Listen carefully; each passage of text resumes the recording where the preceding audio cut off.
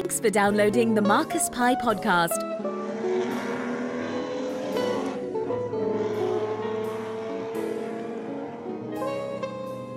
Welcome to the Marcus Pye podcast on historicracingnews.com. This episode brought to you by LeMansCoupes.com. Visit LeMansCoupes.com to see the range of iconic sports and race cars manufactured to the original designs of the 1960s. Well, I'm on location here today, and it's difficult to describe where we are because it's a cross between a toy shop, a dream garage, and a film set. And it's the domain of Julius Thurgood, who runs the Historic Racing Drivers Club. Julius, it's an amazing place you have here, hidden away nicely, but it kind of encapsulates everything you do, doesn't it? It brings an element of fun, of motorsport, and with a great eye to design as well. And it's all about the spirit in which you present your racing.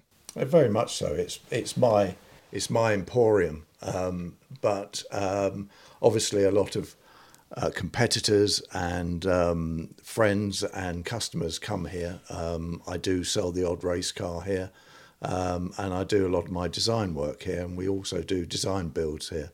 So it's a big space, but we like to keep it in period and in character.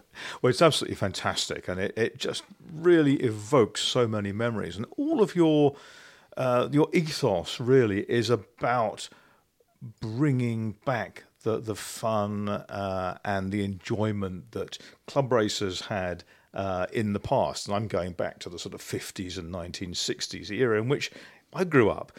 And that's why I think so many people get emotionally attached to the racing that you do, because it does turn back time most beautifully.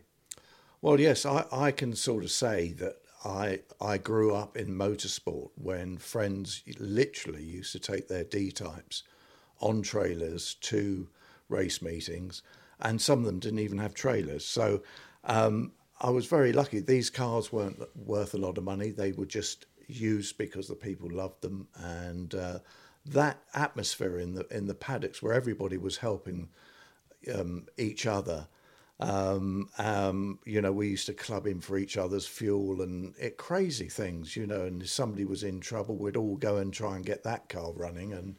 And that ethos of comrades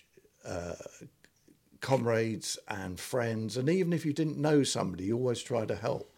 That really stuck with me. And then I went through that world of championships and people being very sterile and not wanting to help each other. In fact, do the absolute opposite. And I went through the school of hard knocks, with sort of Jerry Marshall and Barry Williams and Lanfranchi, and got knocked about quite a lot. So when I got into historic race promotion, I just knocked it back a decade or two. So you went through that, what we refer to as University of Life qualifications, and turned it back. It's fantastic, and a lot of what you do is very design-led, isn't it? You put out a prodigious amount of supporting literature for your races and your meetings.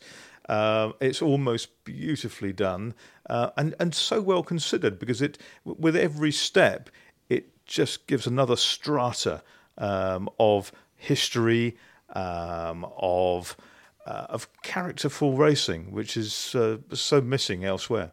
Well, I was talking to a sponsor only this week, and he berated me for what I did. He said, how much are you spending on all this artwork and newsletters? And I told him, and he said, that's absolutely ridiculous. We live in a digital world.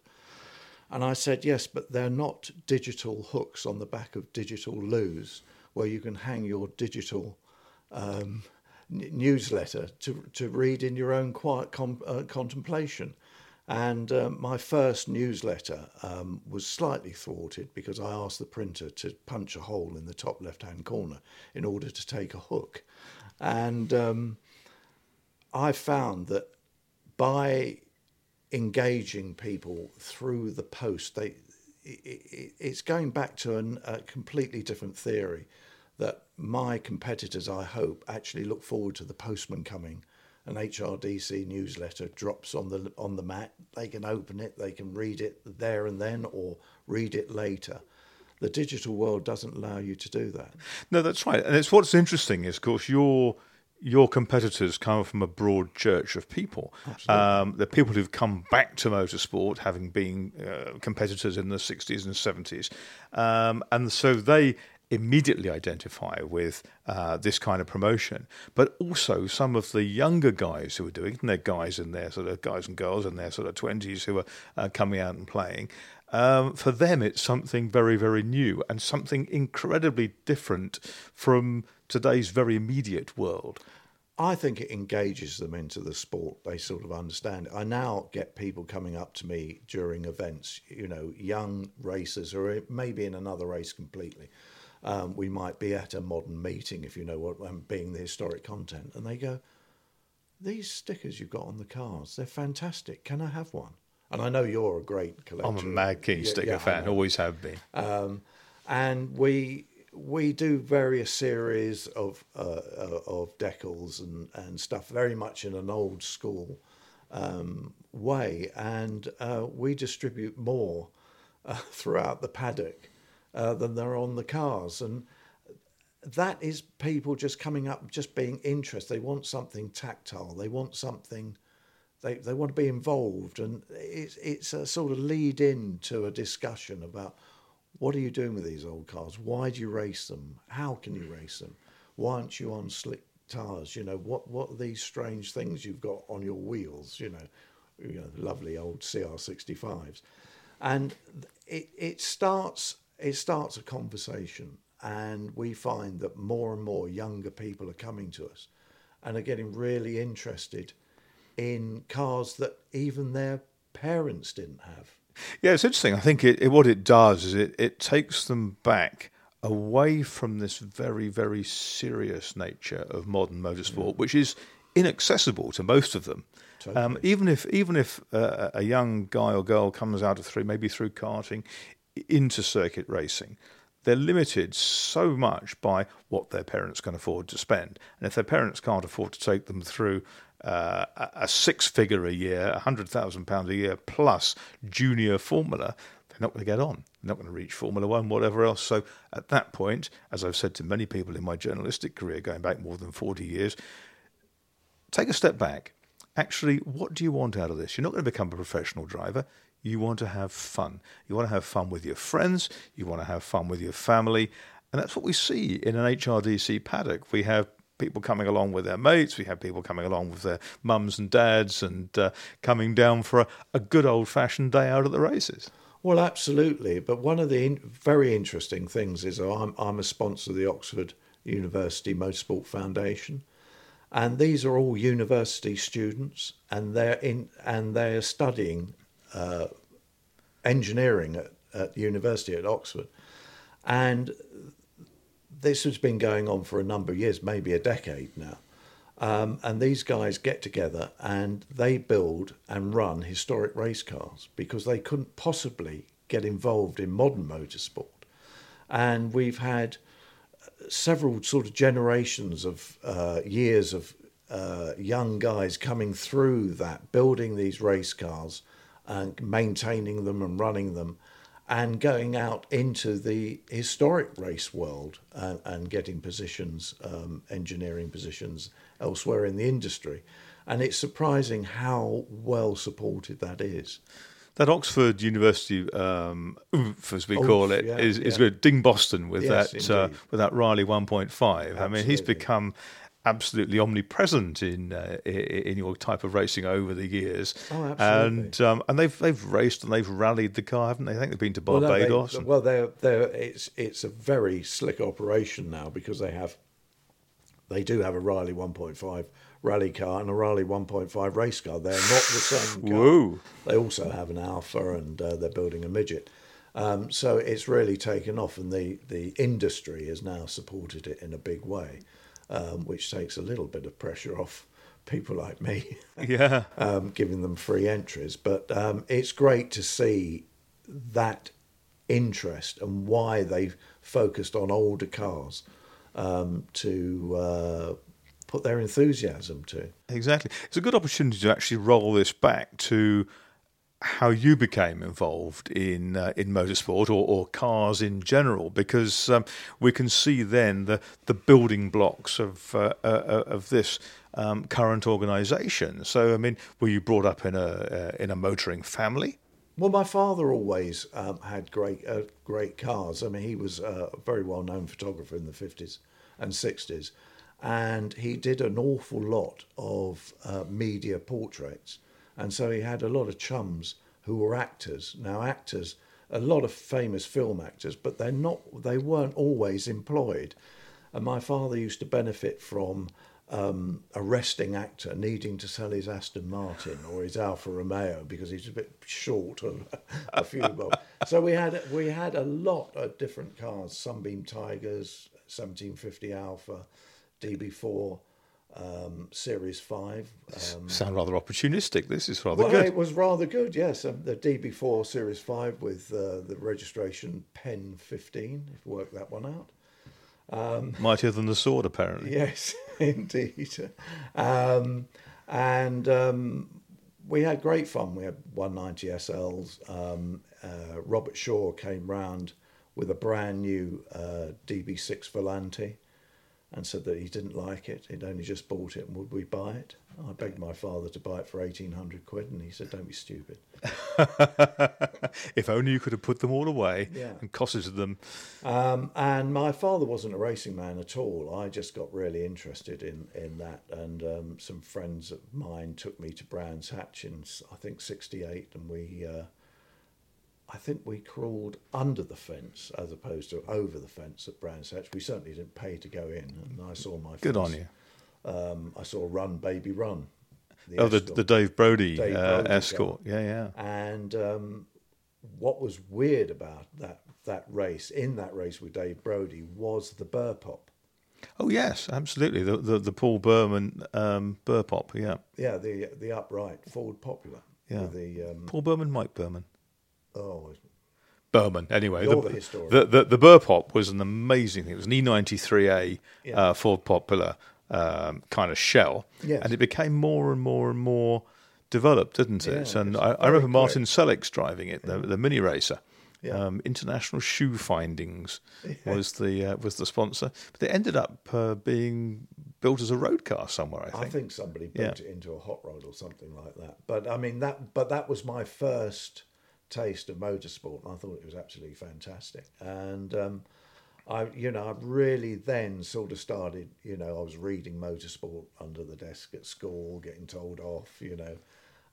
How parallel our lives ran.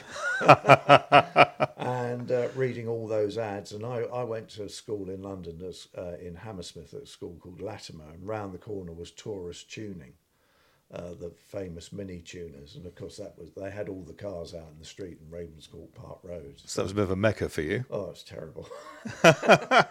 And so I really wanted to go racing, and but I didn't go into historics at all. I went into production sports cars and saloon cars. Hence the reference to dear old Jerry. Yeah. And really did take it, the school of hard knocks. It really was, painfully obvious that those guys didn't give or take any quarter.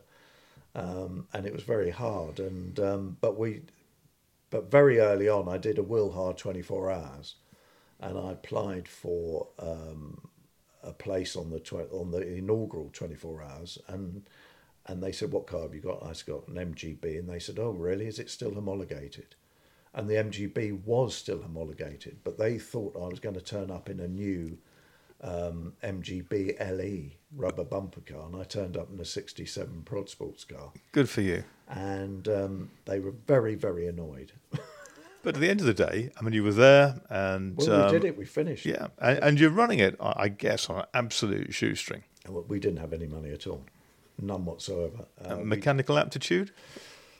Very limited, but we managed. We had some good mates who were mechanics, all came down and helped us, and we were sponsored by Comma Oil, who delivered a pallet of diesel oil and dropped it in the middle of the paddock. We were very popular. No money changed hands. And I managed to get some tyres off Kleber, and that was it. And we just went for it. And I got my first prize money, 200 quid. Fantastic. Doesn't happen these days, does it? No, not but at all. Nor does anyone expect it these days, which is fine. So you obviously raced yourself over a number of years, but then began to take a bit more of a back seat over that time. So, yeah. Because you couldn't afford to continue, or you actually saw that you could offer more as an organiser? I realised that racing in your own series creates another dynamic of problems. One is, I'm paying you to look after me, and why are you racing? Well, I must be paying you too much. There was that sort of position that people thought, oh, hang on a minute, why is he racing? It's the old salesman thing, isn't it? When the salesman in the 1980s pitches up at one of his prospects in a brand new BMW M3, yes. The person looks out of the window and thinks, I'm in a 316. What's he doing that I'm not? I'll take my custom elsewhere. Yeah, it was a little bit of that. Not so much, but also the fact is that, things happen at race meetings and you need somebody to make a decision. And if you're stepping into a car on a grid and there is a problem, you can't deal with it properly. No, and you also find, because everyone wants you all of the time, you find yourself, one, not enjoying the driving aspect of it because you've always your mind's elsewhere in a million places, and then you spread yourself very thin, don't you? Yes, and I learnt that. I learnt that lesson early on, and I saw other promoters doing exactly the opposite and getting in trouble for it, or getting themselves into situations they shouldn't really get into. And I thought, no, I'm not going to do this. I'm going to be one or the other. I'll stay the promoter and I'll look after my customers and make sure that they're looked after properly and get the best out of their day's racing. So when were you first promoting as such? I can't actually remember the date, but I did the first, you might remember, I did the first 1 hour touring car race at Silverstone. And somehow got a full grid. And everybody said you'll never get, a historic full grid. That was the start of Top Hat racing. And I managed to get a sponsor together and got a full grid of all sorts of cars, but all touring cars. And in those days, Top Hat was the touring cars, and then there was Cloth Cap kind of followed, wasn't it, which was the sports cars. Yeah, and then we did Oldies but Goldies, which was the older touring cars, and it developed into a 7 series carnival, really. And we started the Donington Festival, for instance, and got that going, and really sort of paved the way, because we were doing longer races. That was our USP, that we would do 1 hour races where most people are travelling from all over the country to do a 15-minute race. And I couldn't ever, having done the Wilhar 24 hours, I could never see the point of turning up to do a 15-minute race. If you're there, let's get some track time. I think sometimes preparing a car for a 15-minute race is relatively easy, but then you come to the enduros and initially you start seeing quite a lot of cars break down early on. But it's a good way of engaging your mechanic mates. You can share the costs with one or two other drivers or one or two mates who will come in and drive the car with you, and that brings another dynamic to it, doesn't it? That kind of air of responsibility when you're out there representing a team, not just yourself. I mean, if you throw it off the track on lap 1 of a 1 hour race, and you do it of your own volition, and you're the only driver, that's one thing. When you actually ruin your mate's days as well, because you're not very popular. No, not at all. What it did was it evoked this feeling of camaraderie. Yes. And you'd get 4 or 5 guys. One, maybe one guy was the team manager, and that's what he wanted to be.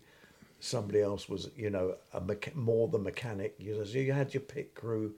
It worked really well, and I think when people embraced that idea, we're going to be out there for an hour, we've got to maybe just pull the car back a bit, be there at the end. And I remember several teams who really got the idea, and they were never at the front at the beginning and always at the front at the end. And it's all about pacing themselves, and being clever about it, and not ragging the car. And that sort of produced a different form of historic racing. It produced sort of reliable cars, not overdeveloped, which is a great bête noire of mine. I hate it. These overdeveloped cars that ruin fabulous grids. I mean, for instance, now you don't see BMW 1800s anywhere. No. They're passé. They're gone. Their development has reached a zenith, and they've been overtaken yet again by Lotus Cortinas. And I think it's crazy. Yes, that sort of those battles between the BMWs, the Lotus Cortinas, and the Alphas. They all kind of enjoyed their heydays, and then it just triggered another kind of spending war to make another marque better, and it was all counterproductive in the end because they've gone away from where they were. But I think that's what people have got to understand. This is a big thing about historic motor racing. It's going to kill historic motor racing. We've seen a lot of modern teams who maybe have lost contracts in the modern world look over their shoulder and say, hang on a minute, we're very slick, we're very professional, and there's a lot of money in historic motor racing. Let's just change direction and get involved in that. And they can't help themselves. They want to develop the cars as though they would be developing a modern car. Yeah, it's quite worrying, really, that sort of those sort of production saloon type cars that we talked about, and now those engines make 25% more power, maybe more than they did in period. And of course, something else breaks down the chain because you can't keep every component. We have to keep renewing, don't you, all the time? Well, it's not only that, but I've been berated for saying this, but it's quite true. We worked it out. I mean, if you and I got a Lotus Cortina each and nipped back in a TARDIS and plonked ourselves at Goodwood with Jim Clark and Graham Hill, we'd beat them. We'd beat them hands down. That's crazy, isn't it? With a modern one, it shouldn't happen, should it? But in our modern Lotus Cortina, we look at all those things though, and you look at all the eras of racing across the first era of Goodwood, and you compare the times back then, the times now. People understand suspension much better than they did. They optimised that. They probably do better at making their chassis work the tyres more. They've got more power. They've got stiffer cars, etc., etc., etc. And that's not historic racing, though. It's theatre. They're also better at interpreting the rules. Yes. Because if you look at the wheelbase on a Cortina, it's in a different place to where it was originally started. Interesting you say that. But going back to your top hat and cloth cap, that kind of went away after a while, didn't it? Why was that? Well, it was an interesting situation. I ran top hat in my sort of caravan way. We had a jolly good time, and I did have lovely old marquees that I had a deal with a marquee company that used to give me their second-rate marquees, but they were cheaper. And we'd put on lots of grub and feed the paddock. That was all great fun, but not in a corporate way, in any way, shape or form.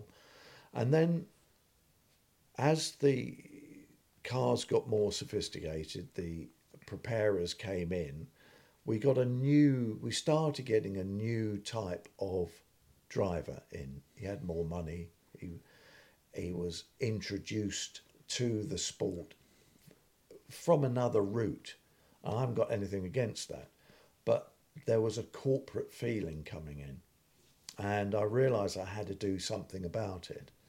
And I looked into it, and I phoned up a great friend of mine, and I said, I think I might need one of these corporate HQs to to put on lunches and just have loos and stuff like that. And he said, "Got just the thing for you, Jules."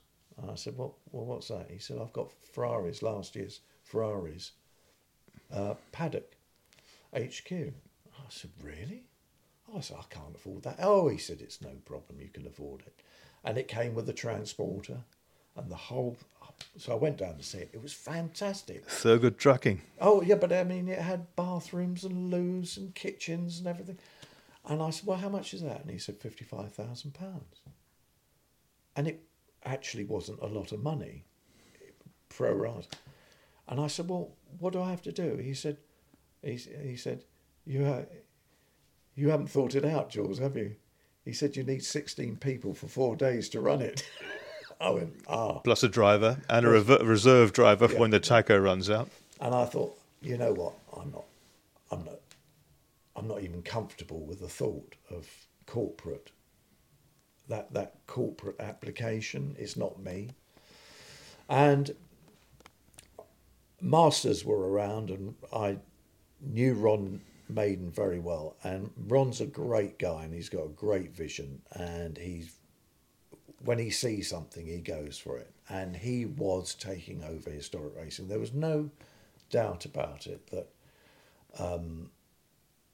he was becoming the top dog, and I was becoming a thorn in his side, if you like, because I kept on chopping and changing and needling people to go into our races and stuff. And I was a competitor with him, again, but not obviously. I wasn't fighting against Masters, but I could see that the market wanted something else.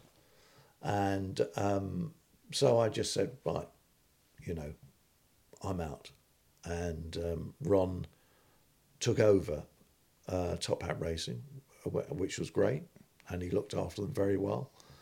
And I had a sabbatical for 3 years. And was that kind of a gardening leave sabbatical, or just sort of recharge your batteries? No. I mean, obviously, if Ron had taken over my business, which he did, it's a normal thing. You don't compete. You don't go back and start something else up. And then I got a few preparers coming to me, knocking on my door, and saying, "Look, there's certain aspects that aren't being looked after." There was a fallout of cars and that weren't being catered for in this corporate world, which was a different price level. There's nothing wrong in that. And they said, "Look, these cars aren't running. They're just not racing. Would you do something about it?" I said, "Well, I don't really want to come back into it." I always had a plan to do a 24-hour race, and that was sort of my aim, and I was working along that by starting the HRDC. And I had a sort of delegation come to me, and they said, "Look, there's all these cars, they're all pre-60 cars, and they are dead in the water. Would you do something about it?" So I said, "Okay, I'll run a race, see what happens." And the thing exploded again.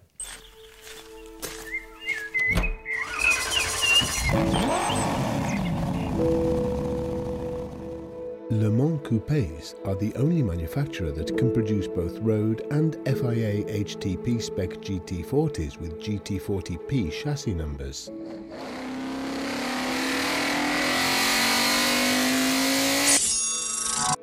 All cars are factory built to the original designs, and our race cars are eligible for international competition. We also produce road and race Cobras and Corvette Grand Sports. Find iconic 60s sports and race cars at lemanscoupes.com. So, Julius, that takes us to 2010. Yes. And the birth of the Historic Racing Drivers Club, the HRDC, Yes. as we refer to it. And it's been a very interesting ride. It's hugely popular, and it seems to go from strength to strength. It seems to, yeah. I mean, I think it's basically because I've gone right back to the roots again, back to square one, and ensued the corporate side of it. And it's really about people, like-minded people, meeting up on a certain day with their cars and going and have a great day's racing. And that's it. It's not polished. We don't do the corporate hospitality. We have a crazy caravan that gives out cakes and coffees, and we have a sort of slightly mad prize giving, and it's just a little bit irreverent, and everybody seems to have a good time. So it's thrills, not frills. Exactly. That's our motto: thrills, not frills. And it works so well. I mean, I have been to quite a few of these races over the years, but the one that absolutely stands out in my mind was Lyddon Hill last year. I'd not been to Lyddon since 1981. Who had? To see a Formula Ford race back in those days, but it was absolutely fantastic, and the buzz in the paddock, the collectors' cars coming in, a really, really good turnout of people, which is a bit of a novelty these days sometimes at club meetings, but it was different, and I think that is so important. People are inured, if you like, even the Harden race fans, to the same thing happening every 3 weeks at a circuit near them, because if the weather doesn't look very clever, or they actually fancy going to the shops, or it is, they'll go and do that, because there'll be another one along in a minute. Yeah. It's sort of worrisome, that kind of attitude, rather like Formula One with 22 races in a year, whatever that, it ceases to be special. But this was special. This was bringing people back to an old club racing hub. And friends of mine went to Lyddon for the first time when it was still grass. Yes. But it wasn't until Bill Chesson developed it in kind of the early 60s into kind of the shape of the place we know, kind of reversed Brands Hatch, if you like, that it began to take on its character. It does have a character all of its own. You've got that wonderful amphitheatre, where you can sit up on the bank, you can watch from your car if the weather's not so clever, you can sit on the bank if it's lovely, and it's the action happens right in front of you. You can see 95% of the circuit from any one place. What's not to like? There's nothing not to like. It's run by a very, very enthusiastic team, and they have put the money in at the right places. You know, there's new shower blocks, new loos, there's good food there. It's just a nice place to be. And you think, why hasn't anybody else discovered it? And we're very lucky that Lyddon came to us and said, look, would you put a historic stamp on it? And we said, yeah, of course we will. And everybody who's turned up, who's raced there and who've come to watch the racing have just said, this is great. I think it's brilliant when you go there and you see Mike and Andy Jordan, who've done it for real there. And Mike last year was reunited with the little Alfa Romeo that was his wife's father's road car when she was a lass. Well, not only that, they raced it. It was a race car in those days, and that's how he met his wife. Really? Yeah. Because his father was racing against him when Mike was running his road-going Morris Minor race car. The Moggy Minor, yeah, absolutely. It was fantastic, and the whole atmosphere just was really special, and that's great. So you're going back to Lyddon this year. Yes, we are. And that's going to be really brilliant, see if you can build on what you achieved last. Well, we're hoping so, yeah. I think local community is really behind it. And we want to sort of really make it a day. It's the 4th of July. It's quite a good day to do it, I think. The local, the locals will support it. They'll all come along, a bit like Castle Combe. Yes, very much so. And I think that we've got a lot of goodwill. You know, there's nobody complaining about the noise. And I think we've got a few local lads, the Watts and the Swifts, will be out with their minis, giving it hell. Absolutely right.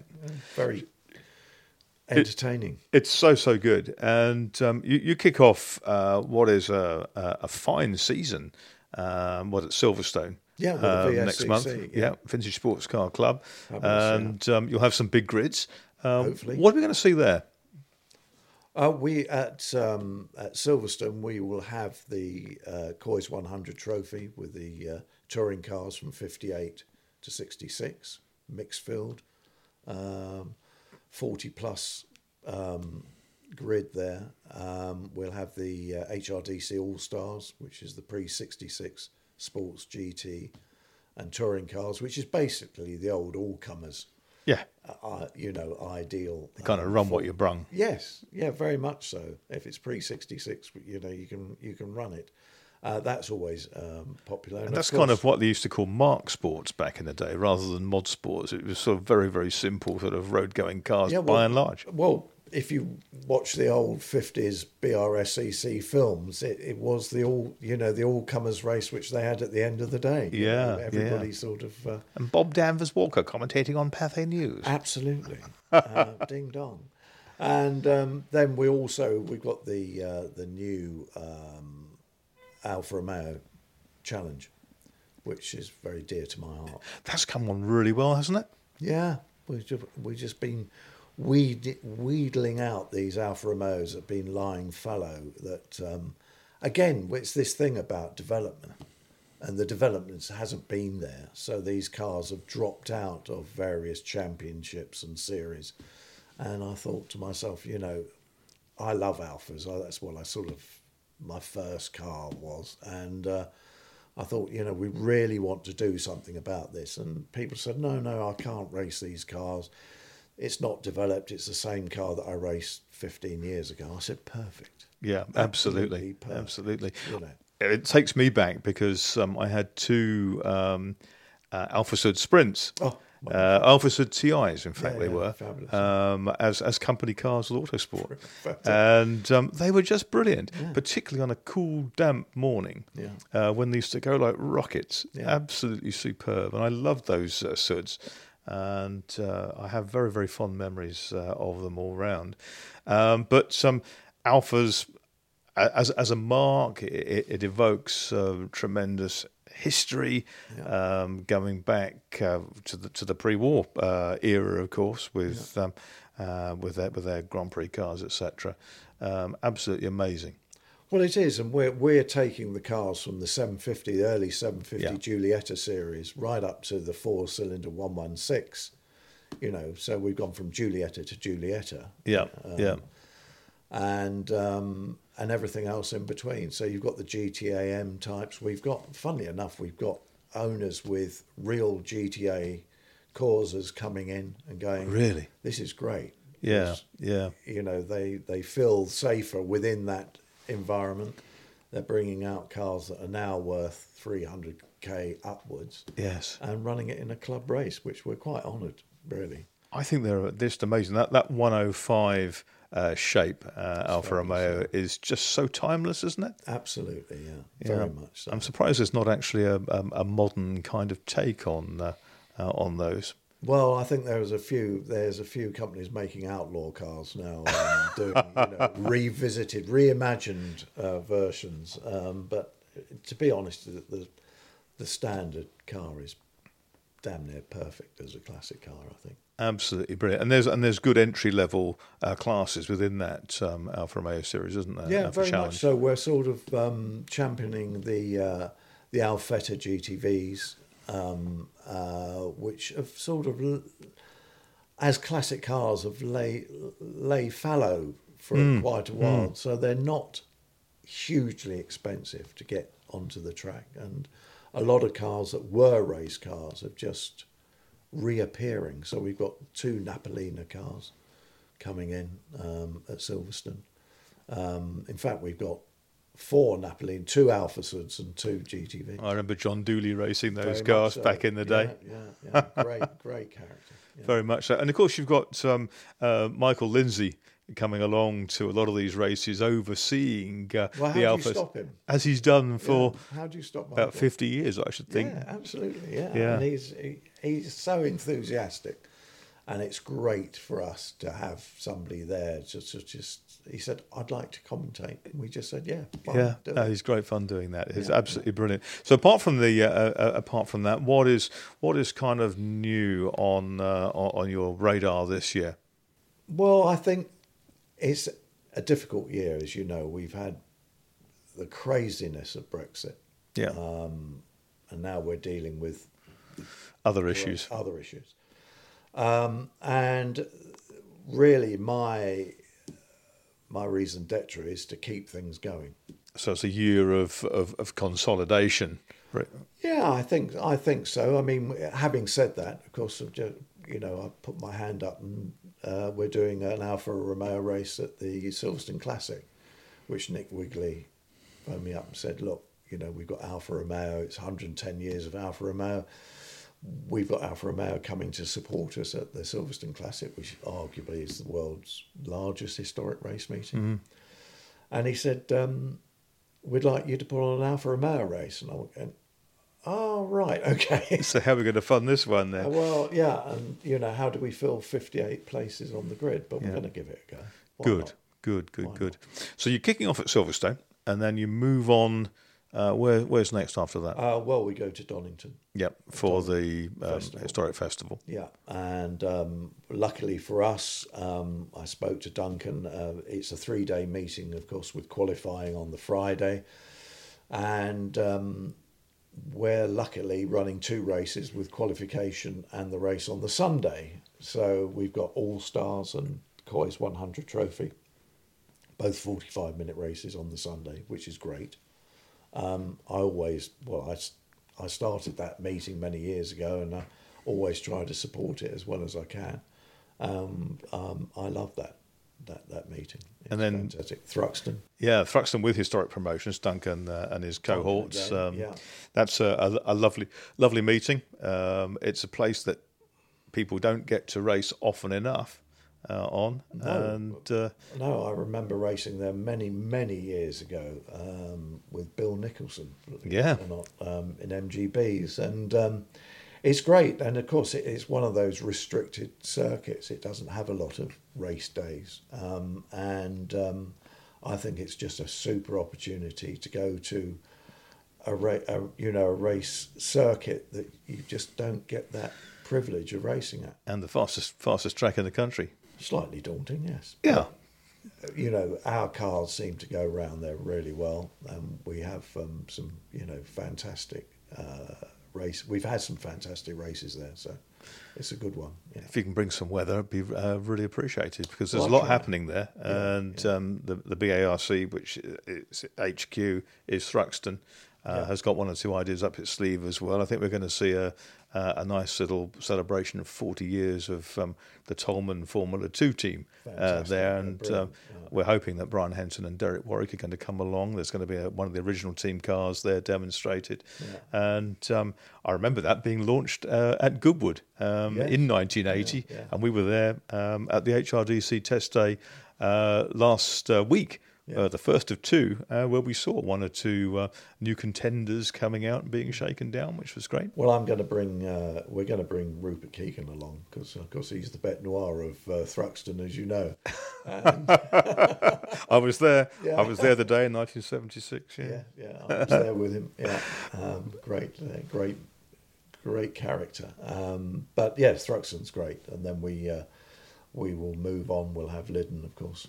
Yep, Lyddon in July, which we've discussed. And then we've got this Alfa Romeo race at the Silverstone Classic, which has moved into August this year, unusually.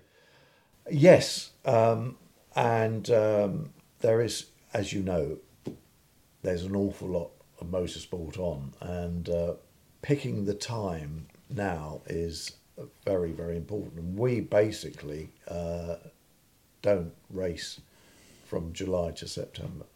We go back into Castlecombe in October, simply because I think there's just too much content, and so we take a bit of a sabbatical. Well, that encapsulates 10th anniversary season. It's actually the 11th year of racing, but 10th anniversary season of the HRDC. It's been a great pleasure and privilege to be here at the nerve centre of the organisation with its founder, Julius Thurgood, who's one of us, absolute enthusiast, absolutely to the core, and I think that's very laudable. Well, that's the end of today's episode of the Marcus Pye podcast at historicracingnews.com. This episode brought to you by Le Mans Coupes. Visit lemoncoupes.com to see the range of iconic sports and race cars manufactured to the original designs of the 1960s.